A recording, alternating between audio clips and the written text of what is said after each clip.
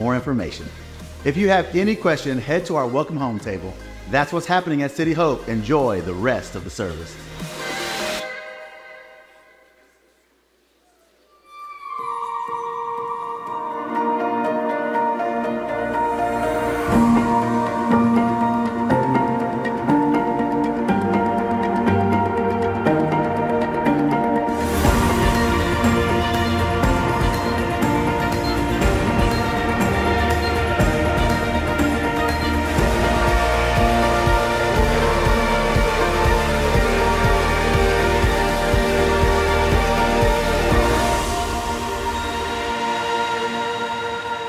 Church, who's glad to be here today? Anybody glad to be in God's house? Amen. Hey, it's good to see you at church, and especially everybody who's on the other side of the camera today. We know that people watching online all the time, but we have a 4:30 service who watches every single weekend. It's a campus for us, and that campus is a video campus. Happens 4:30 every Sunday, and so come on, like we've never done it before. Can we put our hands together for the 4:30 crowd and everybody who's online with us today? Glad you're with us. Glad you're part of our church family, and we're in week number 8, Ocho, all right? We're in week 8 of a series we're calling The Beautiful Attitudes, and we'll get into that in just a moment, but I want to let you know that we've got a couple things coming up, and one of them is, you probably heard both of them on the news video there, but one of them is our students are going to Motion this week. Motion is a huge conference. It's one of the biggest youth conferences in America in Birmingham, Alabama. And every year our students go and they're filled up, they're recharged, and they get on fire for God. And I'm believing like never before this year as they go, they're gonna find their calling, they're gonna find their purpose, they're gonna connect with God in ways that they never have before. And so Motion Conference is coming up. I want you to be praying for our students this week. Let's pray that God would speak to them, that God would direct their steps. Amen. Because, hey, the next generation, it's not the next generation, it's the now generation. God's working in them right now, everybody. And so let's be praying for them. But also, small group leader signups are happening. And if you're looking for a way to just get more involved, to be more intentional in what you do in church and your relationship with God, I like to say that if you want to take your relationship to the next level, lead a small group, right? Because it does something to you. It helps you. It puts a little bit of responsibility on you to prepare and to be ready, and you learn and grow through that season. But what I like to say is that if you can do 4 things, you can lead a small group. All right? Everybody say ESPN. Now say it like you were watching ESPN. All right? ESPN. All right? Yeah. All right. ESPN. If you can do ESPN, 4 things, you can lead a group. And what I like to encourage you is take something you're already doing. All right? So if you like to crochet, I don't know what you do with your fingers when you crochet. But if you like to do that, then invite some other people to crochet with you in ESPN. I'll tell you what it means in a minute. If you like to run, Lord bless you. The Lord bless you. I'm more of a stationary biker myself. I like that. Just better on the old knees. But if you like to do that, invite some other people to run with you in ESPN. If you like to play flag football, invite some people in ESPN. So what is that? It's encourage. Just encourage somebody. Scripture. Share a scripture. Do the verse of the day, right? Do the Bible app, verse of the day. And then pray. You can just say the simplest of prayer. You don't have to be trained. You don't have to have a Bible degree to lead a small group. And then N is next steps, all right? So you want to encourage, give scripture, pray, and give some next steps, and you're a small group leader, all right? So and I want to encourage you, go online to our website, register to lead a group there, and I'm telling you, it will take your walk with the Lord to a whole new level, all right? All right, well, we're going to get into today's message, and I have been on break for the last 4 weeks or so, and not all of that's vacation for me, working most of those weeks, but did a pastor's retreat, did a prayer retreat in there, did have a vacation, but I like to do that every year because I want to be the pastor here for a long time, everybody. I don't want to burn out, and I don't want to flicker, all right? I want to be strong for you as I lead you, so and I figure when everybody else is taking vacation, I'll take some too, all right? How about that? All right, so So I'm glad to be back, and we're wrapping up today's series today and next Sunday. We're wrapping it up with one word. We're talking about the same word, but in two different contexts. Because Jesus, he wraps up the beautiful attitudes with the same word. He says, "Blessed are those who are persecuted," and then in verse 11, "Blessed are those who are persecuted." And so today, what we're going to do is we're going to talk about this word that we don't really like. I mean, we don't like persecution. Come on, somebody. Yeah. Nobody wants to be persecuted. And so as we've looked for the last 7 weeks at these are beautiful attitudes. They're kingdom values. They are core principles that Jesus teaches us in his most famous sermon. All right. And actually it's in the introduction to his most famous sermon. He gives us these beautiful attitudes. Let's look at it. If you got your notes, pull them out. Be ready. We're going to take a lot of notes today. Write some things down. But he says, "Blessed are those who are," say this with me, "persecuted." Blessed are those who are persecuted because of righteousness, because you stood for what was right, because you lived righteously, for theirs is the kingdom of heaven. Now, we like the beautiful attitudes, but this is the one I think we struggle with sometimes. Like, we're good with the first 7. You know what I mean? I'm good. Lord, I'm cool with a pure heart. I'd like a pure heart, right? I'm good, Lord. I'm even good with mourning. I'll take, "Blessed are those who are hungry and thirst." They hunger and thirst for righteousness. I like that one. "Blessed are those who are peacemakers." I'll be a peacemaker, but don't make me do persecution. God, I don't want to deal with that. And so we're going to look at that today, because I think it's the first 7 of these beautiful attitudes that actually help us live righteous. And we're persecuted for the first 7. Is this making sense to you? That's what righteous living is when we're living out these beautiful attitudes that Jesus gives us. And so if we're not being persecuted, we might just look in the mirror and go, how am I doing on in these beautiful attitudes? Am I living these beautiful attitudes out? Am I walking the way God wants me to walk? And so in verse 10 kind of indicates there's going to be a persecution for those of us who choose to stand for what's right, for those who live righteously. And so we don't like to talk about it, but hey, everybody, it's in the Bible. So I figure we might as well, all right? And Paul says to Timothy, in 2 Timothy chapter 3, he says, "In fact, everyone who wants to live a godly life, that's a righteous life in Christ Jesus, will be" what? Persecuted. No, we don't. That's what I'm saying. We don't want persecuted. You're thinking, "Pastor Ben, you've been gone for 4 weeks, and you couldn't teach us something else, right?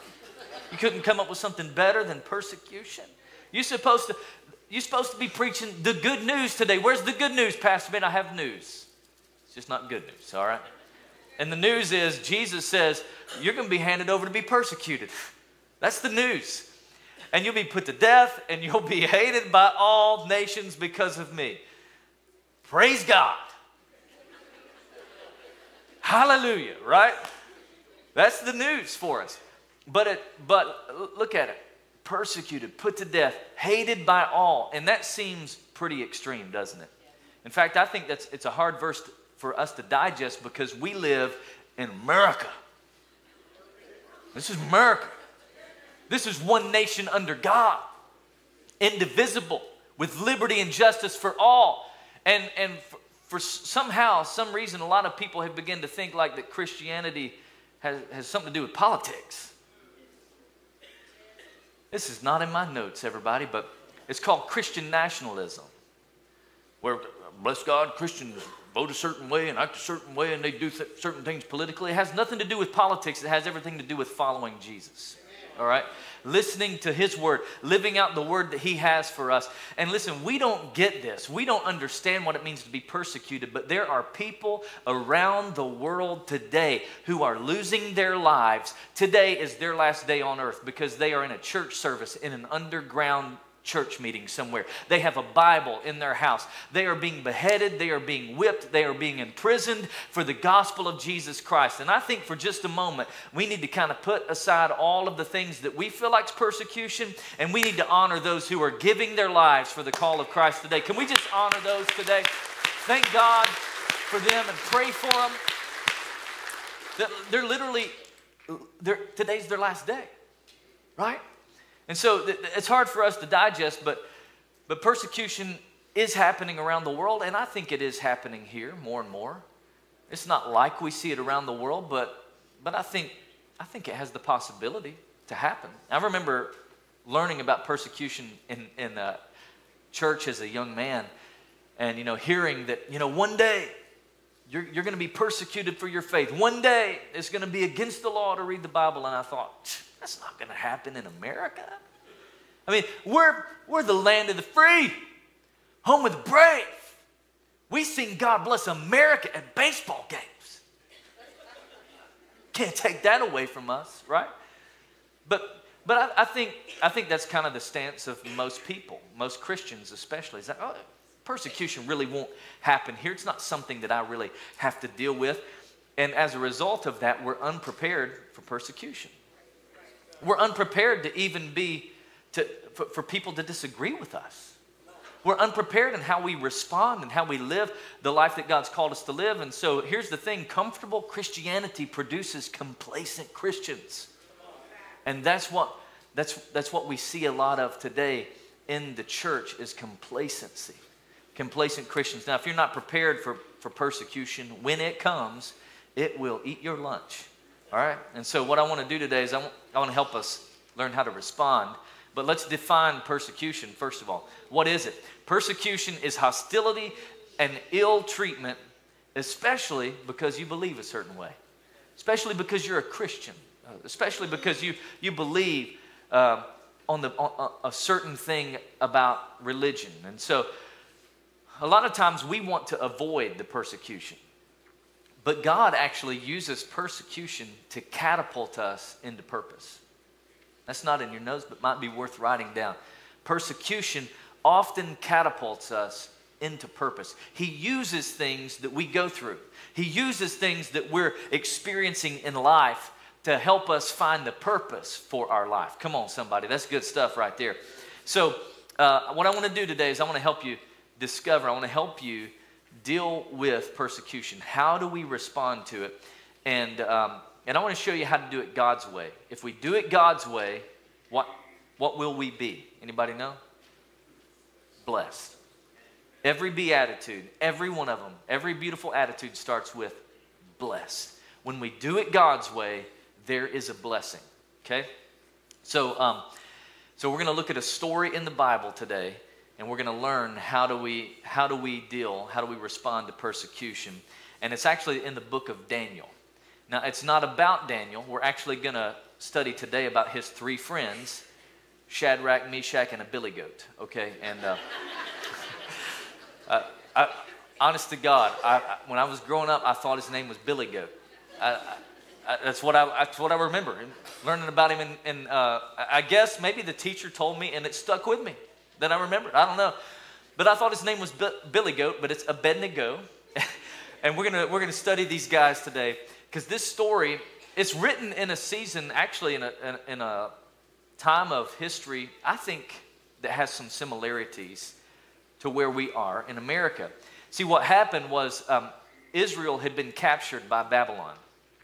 And the smartest, brightest Hebrew people were exiled into Babylon. And they were forced to go to Babylon, and this Babylonian culture was infiltrating their lives.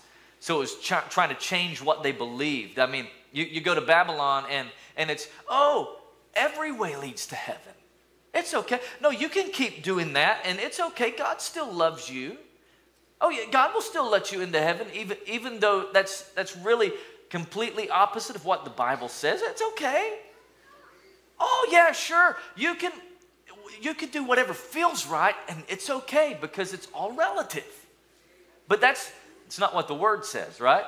And so what I want to do today is I want to show you this kind of progression and how do we respond to this persecution, all right? So the culture, so I think that we're living in a culture, the similarity between us and Babylon is we're living in a culture that is trying to force you to cave in. We're living in a culture today that is kind of, it's kind of forcing your hand. And I love what Charlotte Gamble says. She says that the culture around you is not bigger than the kingdom of God within you. Come on, you have the Spirit of God living inside of you, and you don't have to cave to the things that are going on around you. You don't have to cave to the temptations, to the fears, to the accusations. You don't have to cave to that. And I think where we're at today in society and in our culture as a church is that for years, we were able to just be casual Christians, convenient Christians. You get to be a Christian when it's convenient for me. Like I remember I got pulled over by a police officer years ago. I was a teenager, still in high school. And I got pulled over for crossing a median. We were in traffic on interstate. And you know the sign that says authorized personnel only?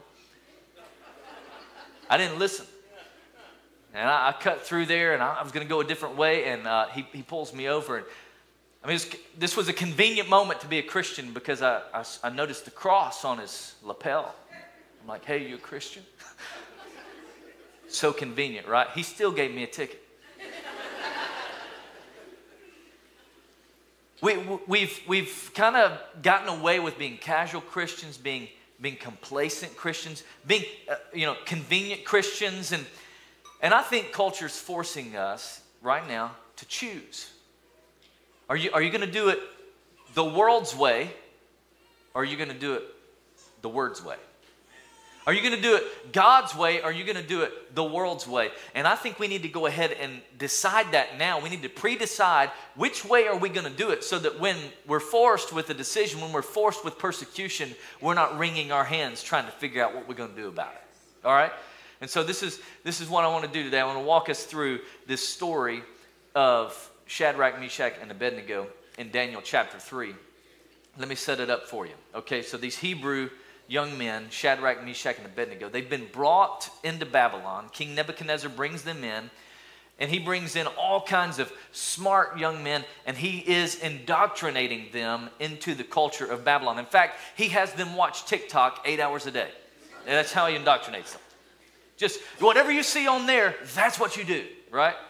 And we laugh, but the truth is there's a whole lot of people in our culture today that are getting their theology from social media. They're getting, well, I saw it on TikTok. It must be true. No, it's not. It's not true, right? And so he's indoctrinating them, and he's changing everything about them. He's changing even their names. Their names really weren't Shadrach, Meshach, and Abednego. Time out. I'm going to actually do a series on the book of Daniel coming up in September, if that's okay. And we're going to study how to stand strong in a bow-down world, okay? And we're going to learn that. So there's more of this to come. But in this story, he changes their names to Shadrach, Meshach, and Abednego. And these three Hebrew young men, they're out of their culture. They're out of Israel. They're forced into this new culture. They're forced by like persecutions in their face. And they decide, you know what, we're not going to bow. We're going to stand strong for what we believe in. We're going to stand for righteousness. We're not going to cave into the pressure. We're not going to defile our bodies with their kind of food. And we're not going to, and we're not going to worship their false gods. And they were persecuted because of it, all right? So if you take a stand, and if you choose that I'm a Christian, I believe in Jesus Christ, I'm a follower of Jesus Christ. I mean, I'm not trying to speak this over you, but there will be persecution. There'll be people, and it may not be like what we see in other countries right now, but there will be some persecution. It will find you. And so here's the thing. Persecution comes to do three things. In your notes, it comes to steal your voice. It wants to silence you. It wants to quiet you down. Stop talking about Jesus so much. Stop talking about your faith so much. Stop talking about all the things that God's doing in your life. I don't want to hear about your word. I don't want to hear about the Bible. Silence, quiet. And it comes to kill your spirit. It comes to get you to just, not only to just be quiet, but to just lose hope. Yeah, you're a Christian, but you're not really an effective one. Does that make sense to you? You're like, I believe, but even the demons believe, the Bible says. So we could believe in Jesus, but be ineffective in our faith. To kill your spirit, and he comes to destroy your legacy, which is really about passing this baton on to the next generation. He comes to steal, kill, and destroy. So how do I respond to the enemy? How do I respond to persecution that comes to steal, kill, and destroy? Let me give you three things. Number one, when I am faced with persecution, I need to deepen my conviction. This is not the time for me to back up and be like, oh, well, I'm so sorry. I didn't mean to offend you. This is not the time for me to go, you're right. I shouldn't be vocal about my faith. No. It's the time for me to deepen my conviction. No. I do believe in Jesus. I believe he is who he says he is. I do read my Bible. Yeah, I'm sorry. I can't be quiet about that, right? And by the way, you do it in truth and grace, which I'll teach you in this Daniel series. But you have to deepen your conviction when there's persecution. Let me show you this story.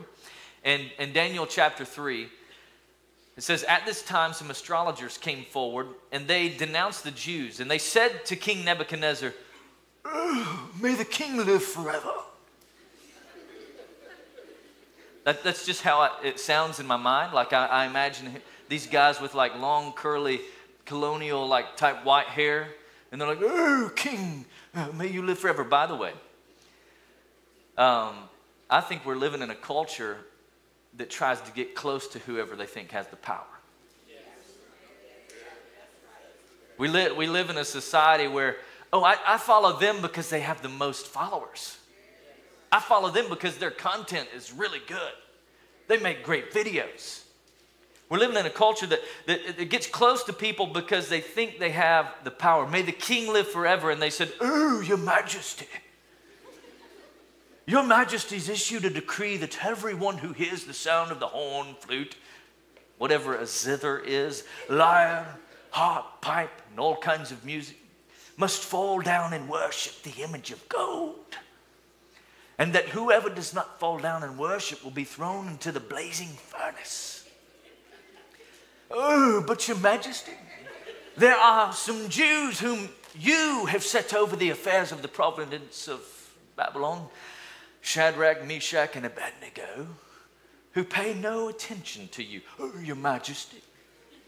It's like, you just want to be like, oh, come on, man. Y'all are looking for trouble. You're just looking for someone, right? And I want you to notice something. Look, notice this next line. They neither serve your gods nor worship the image of gold that you've set up. They were accusing the three Hebrew boys, teenagers, by the way, for their righteous living. Oh, they're not accusing them for something unethical. They're not accusing them for something that they did that was blatantly wrong. They're accusing them for loving God. They're accusing them for serving God. And by the way, don't be shocked when culture tries to steal your voice. Don't be shocked when young people, high schoolers, middle schoolers, college age, don't be shocked when culture tries to pressure you into compromising your convictions. Don't be shocked. What do you do, Pastor Ben? You deepen your convictions. You say, this is what I believe. I'm sorry, I'm sorry I can't date you. Well, you're not going to date me? You're not going to go out with me? Yeah, I'm sorry, I don't date losers.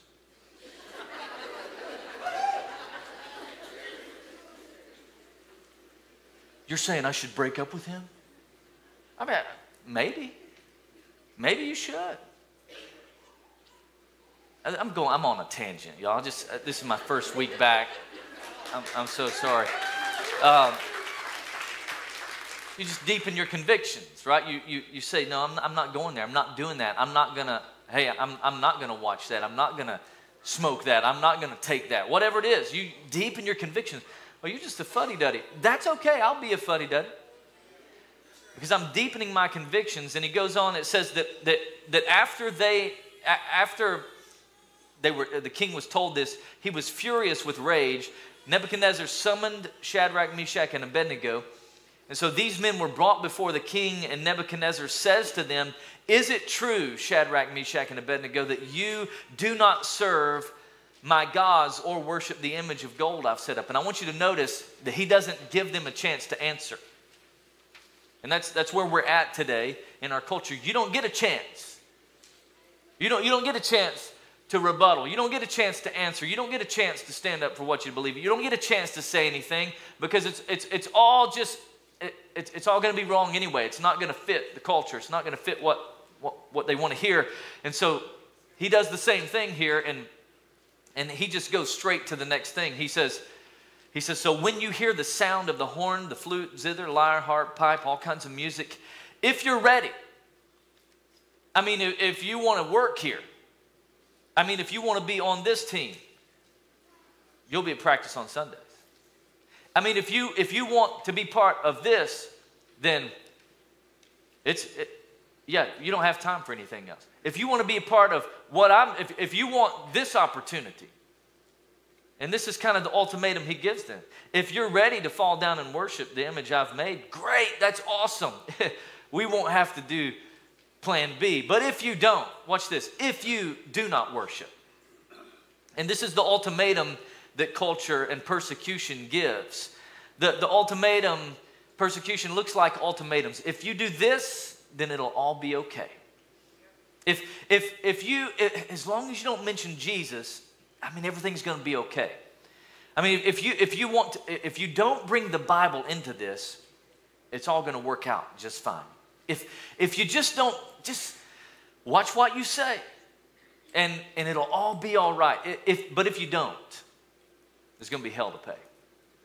If you don't, we're canceling you. Cancel culture. Am I preaching? Maybe I should tone it down a little bit. I'm not sure. I just feel like I'm trying to teach you how to survive, how to not just survive but thrive, how to respond to persecution. And I want you to watch what they do. I mean, he threatens, the king threatens, we're going to cancel you. And they don't get upset. They don't get mad. They don't say, let me tell you something, king. They don't raise their voices. You know, they don't start throwing stuff. Watch what happens here. Watch this. It says, Shadrach, Meshach, and Abednego replied to him and said, King, we don't need to defend ourselves. Just give us a second to talk to you. We don't need to defend ourselves before you in this matter. We're not trying to work up an argument with you, King. We're not trying to prove that we're right and you're wrong. But if we're thrown into the blazing furnace, the God we serve is able to deliver us. I want you to notice that. He is able to deliver us from it.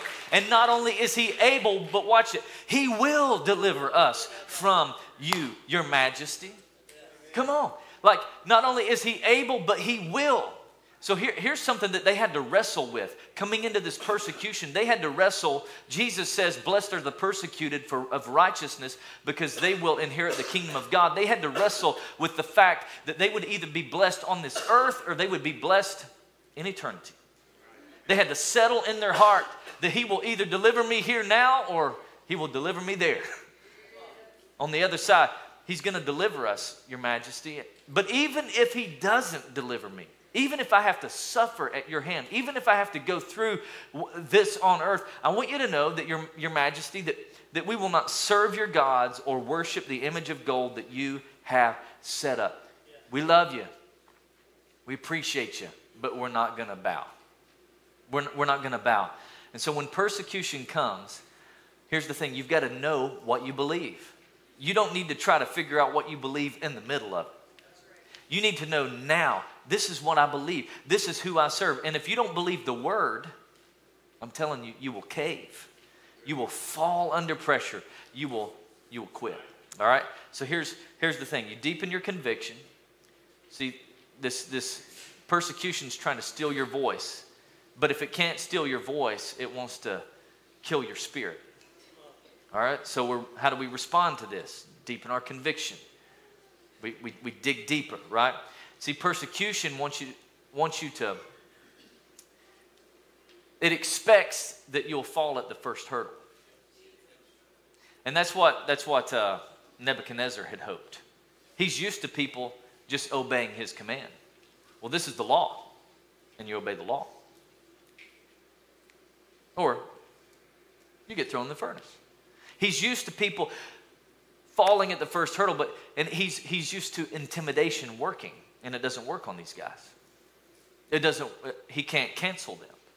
So these 3 Hebrew teenagers decide we're all in. We know what we believe, and we're not backing down. We're going to stand firm. We're going to love well, and watch what happens. Then Nebuchadnezzar was furious. They say, hey, we're not bowing down. He's furious with Shadrach, Meshach, and Abednego, and his attitude toward them changed. Can you see that our culture is turning away from God? The attitude of our culture is turning away from God, not to God. And this happened in Nebuchadnezzar's day with these 3 Hebrew boys.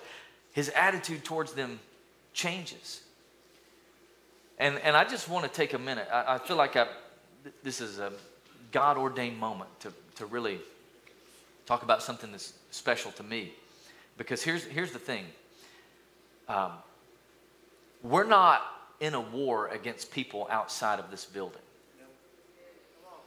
We're not in a war against a people group that doesn't believe like us. We're not in a battle against people who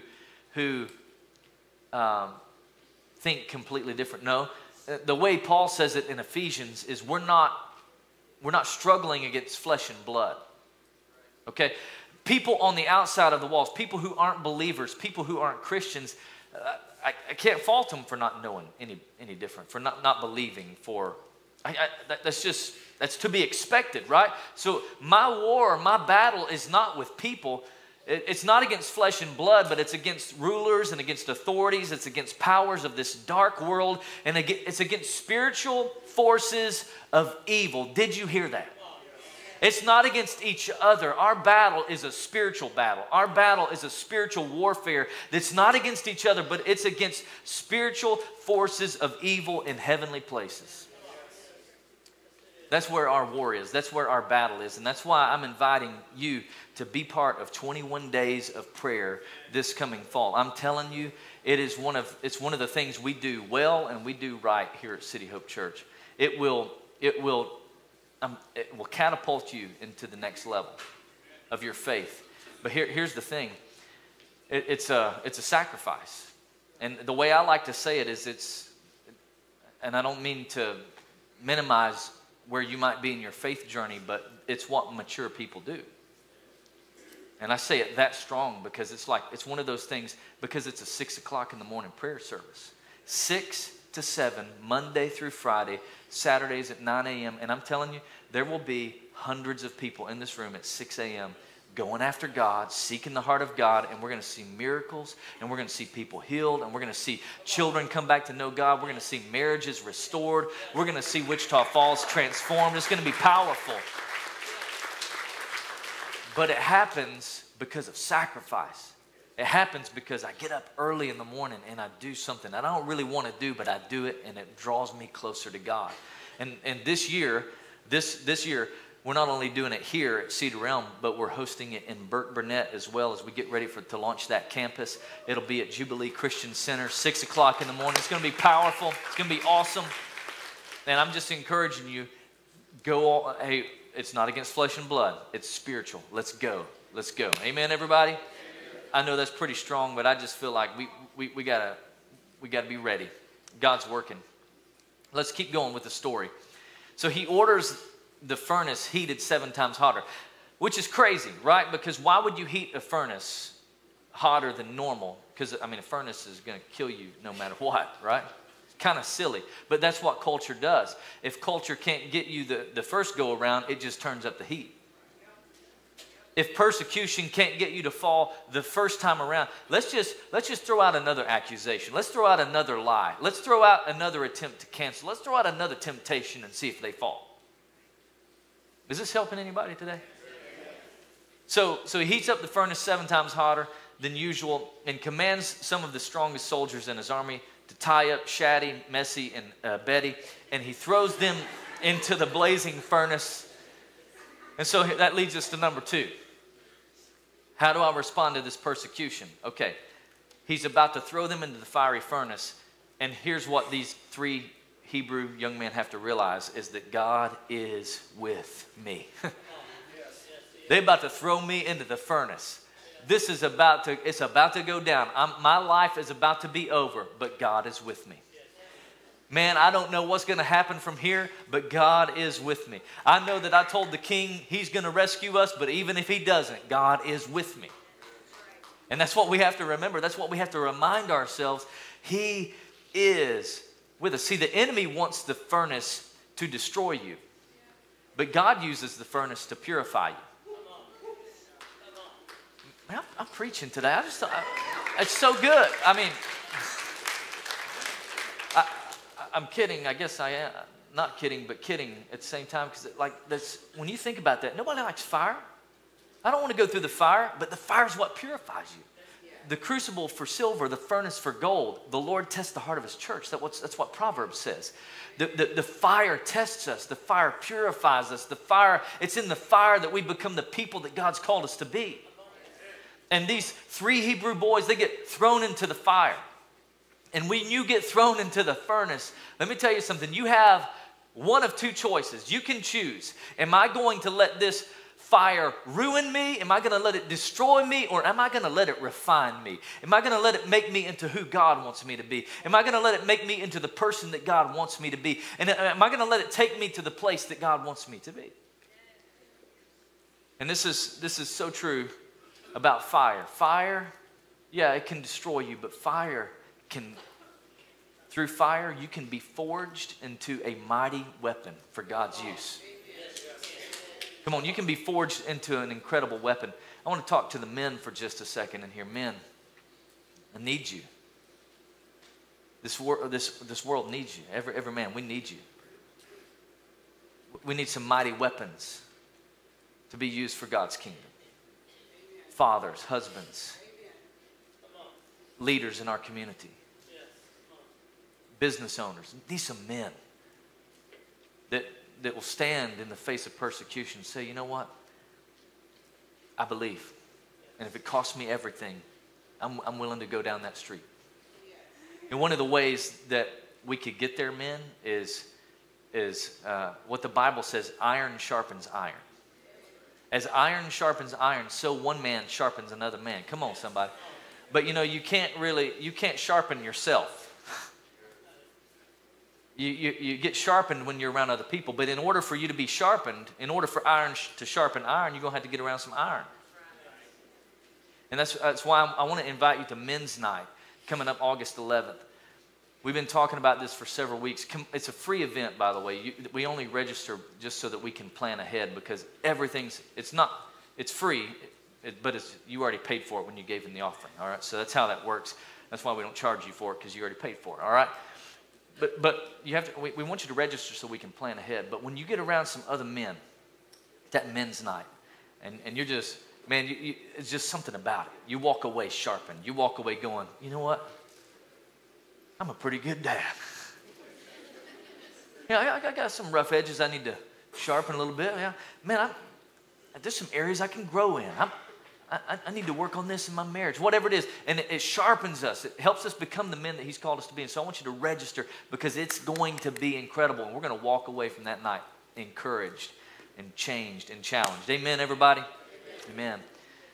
So let's sharpen each other. But we'll keep going with the story. So these men, these teenage young men, like they're teenagers, wearing their robes, trousers, turbans, other clothes. They were bound. They were thrown into the blazing furnace. And the king's command was so urgent that the furnace was so hot that the flames of the fire killed the soldiers. Now think about this for a second.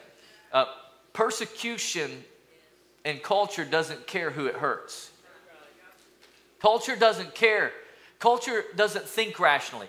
Culture flies off the handle and goes, well, we'll just kill everybody then, right? That's what persecution says. That's the way culture is. We'll just heat the furnace 7 times hotter. That's what we'll do. What do you do that for?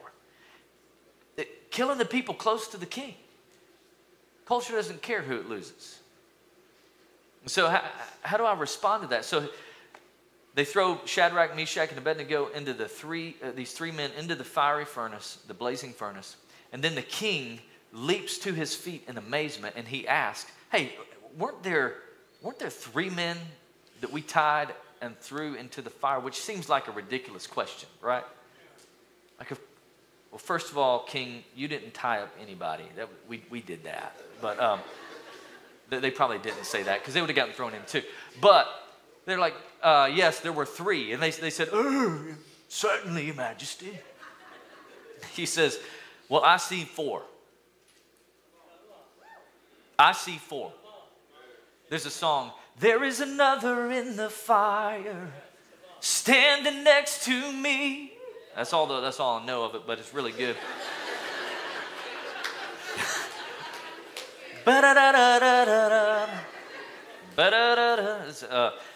I love that. He sees there's four men walking around unbound, unharmed, and the fourth looks like the son of the gods. See, I don't think he knew what to call the fourth one. What he was trying to say is it looks godlike. There's something different about it. Who he saw was Jesus Christ. Most theologians believe it was a Christophany. Jesus was there with those three young men. God is with you in the fire. Amen, everybody? Well, I love this. So Nebuchadnezzar, he approached the opening of the blazing furnace. He shouted, Shadrach, Meshach, and Abednego, servants of the Most High God, come out, come here. And so Shadrach, Meshach, and Abednego, wait, let me go back. Notice these words. Servants of the who? Oh, come on, somebody. When there's a time when culture realizes, oh, he is who he says he is. I don't have to convince them. I don't have to change their mind. God will change it for them. That's the Holy Spirit's work in their life. There's a moment when their eyes are opened and they go, he is who he said. He is the Most High God. Come out here. And so Shadrach, Meshach, and Abednego came out of the fire, and the satraps, prefects, governors, and the royal advisors crowded around them. And that leads me to number 3, and that is, here's how we respond to persecution. We've got to let persecution lead us to promotion. See, they didn't fight for the promotion. They didn't fight for their place in history.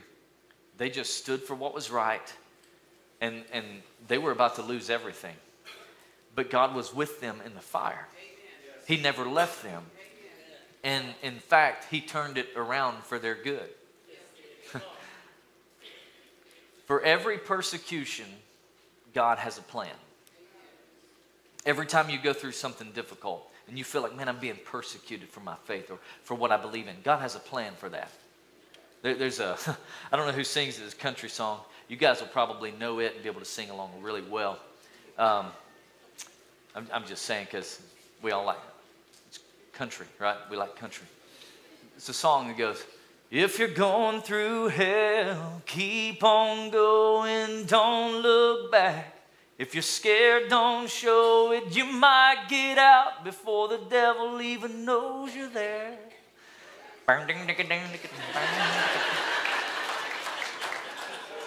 What I love about country music is when you play country music, you get your wife back, your dog back, you get it all. All right.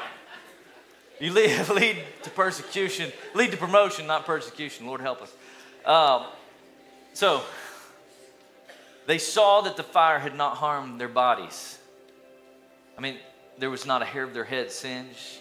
Robes were not scorched. No smell of fire on them. Somebody, I just felt as I was preparing today,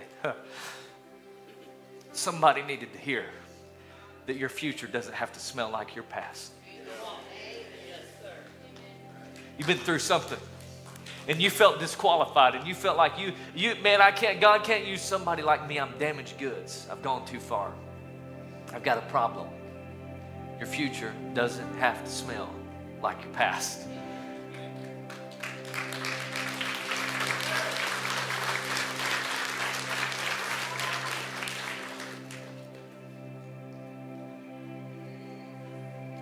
And so,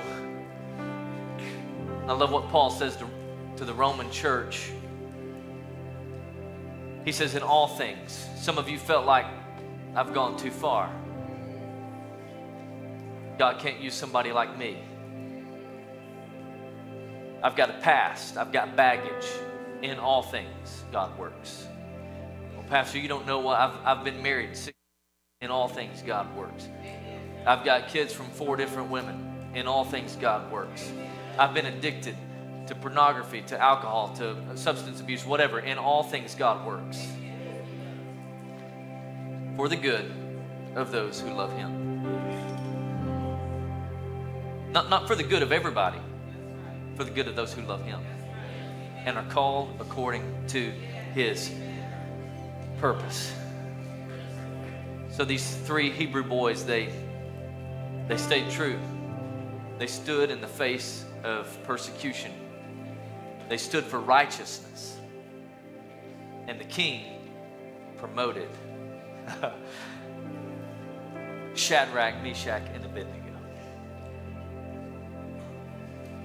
And here's the thing. Your life, if you ever face persecution, there is promotion, right? It's either in this life or the next life. Because God doesn't always rescue when you're in the middle of persecution. Did you hear that? I don't know if I've got time for this. I'm going to really try to hurry. Not in my notes, but I was talking with the prayer team earlier before our first service. Thought about John the Baptist. You know, John the Baptist was the forerunner, the front runner for Jesus. And he was persecuted for righteousness. He was imprisoned because he stood for what was right. And he sent his disciples to ask Jesus, are you the one who was promised? I mean, they're cousins. He and Jesus are cousins. And he's asking, after he's being in the middle of persecution, he's asking, are you the one? You see, because a lot of Jewish people in that time, they thought that the Messiah would come and he would rescue all of the Jewish people, that he would conquer Roman authority and he would set all of the Jewish people free. And here's John in prison. Are you coming to get me, Jesus? And Jesus says, go tell John what you see and what you hear. Tell him that the blind eyes are opening. Tell him that the deaf ears can hear. Tell him that the lame are walking. And he's loosely quoting Isaiah. In Isaiah, the prophet Isaiah says, the Spirit of the Sovereign Lord is upon me because he's anointed me to preach good news to the poor. He's anointed me to heal the lame, the blind, and he's sent me to proclaim liberty to the captives. And that's the one thing Jesus didn't say to John. He said, go tell him that the blind see, the deaf hear, the lame walk. But he said nothing about releasing him from captivity. But what he did say was, tell him he'll be blessed if he doesn't fall away because of me. Tell him he'll be blessed if he stands for righteousness.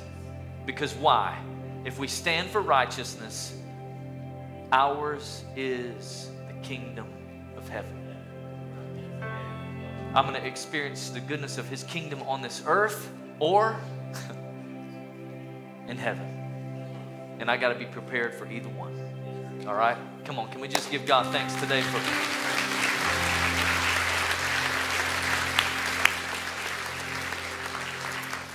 Would you bow your heads with me? Close your eyes. And I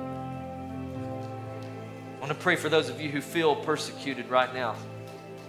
You feel like you've been given an ultimatum at work or at school, or maybe you're a parent and you feel like, I don't know, you feel being persecuted because you have a child and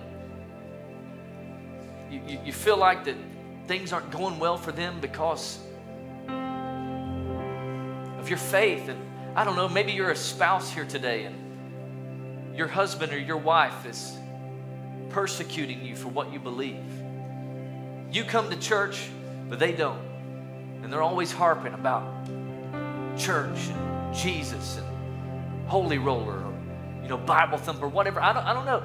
Maybe you're persecuted because you took a stand at school and it wasn't as easy as you thought. You feel the weight of that. Lord, I just pray right now your blessing over every person here today, every person who feels the weight of persecution, feels like they're being tried, like they're in the furnace right now. God, I pray that in this moment, deepen their conviction. God, would you deepen our conviction before we get to a point where we're in the middle of persecution? Lord, deepen our faith now and help us to remember that you're with us. Help us to remember you're always with us. You never leave us. You never forsake us. You're there to the very end. We thank you for that, God. I'm praying right now, Lord, that you give us faith to believe that you're always there. In the fire, in the flood, in the temptation, in the trials, you're always there. Give us faith to believe that if you parted the seas before, you could do it again. Give us the faith to believe that if you've healed before, you could do it again. Give us the faith to believe that if you rescued those 3 Hebrew boys, you'll rescue us, God. Give us that faith to believe it. And Lord, we pray that you'd strengthen us to fight the good fight, because Lord, we're going to stand before you one day and we want to hear, well done, good and faithful servant.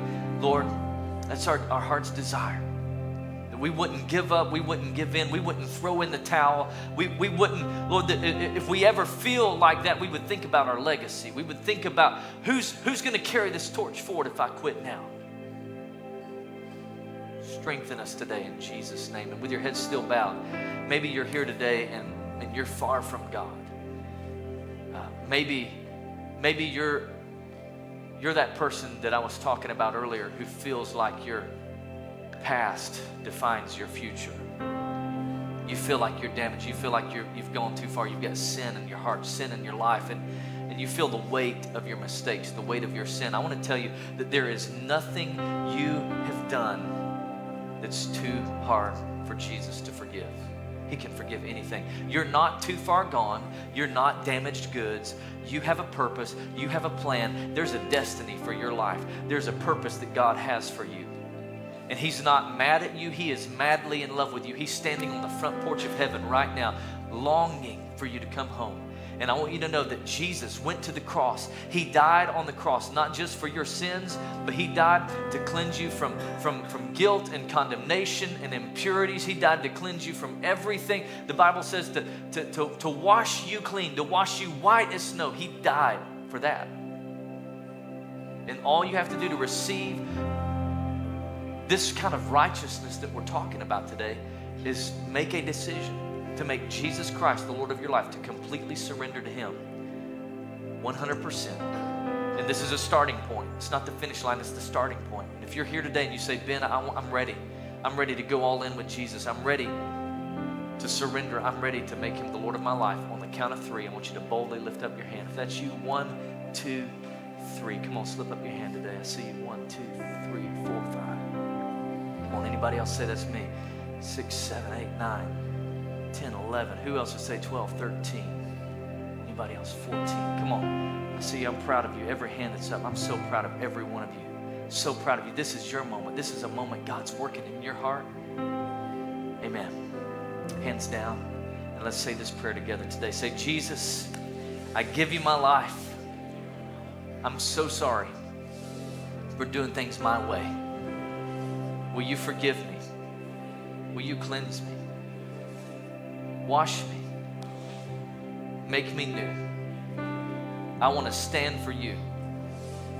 I want to live for you. A righteous life. So Lord, will you forgive me? Cleanse me? Wash me? Give me a fresh start? And from this day forward, I commit to live for you the best that I know how.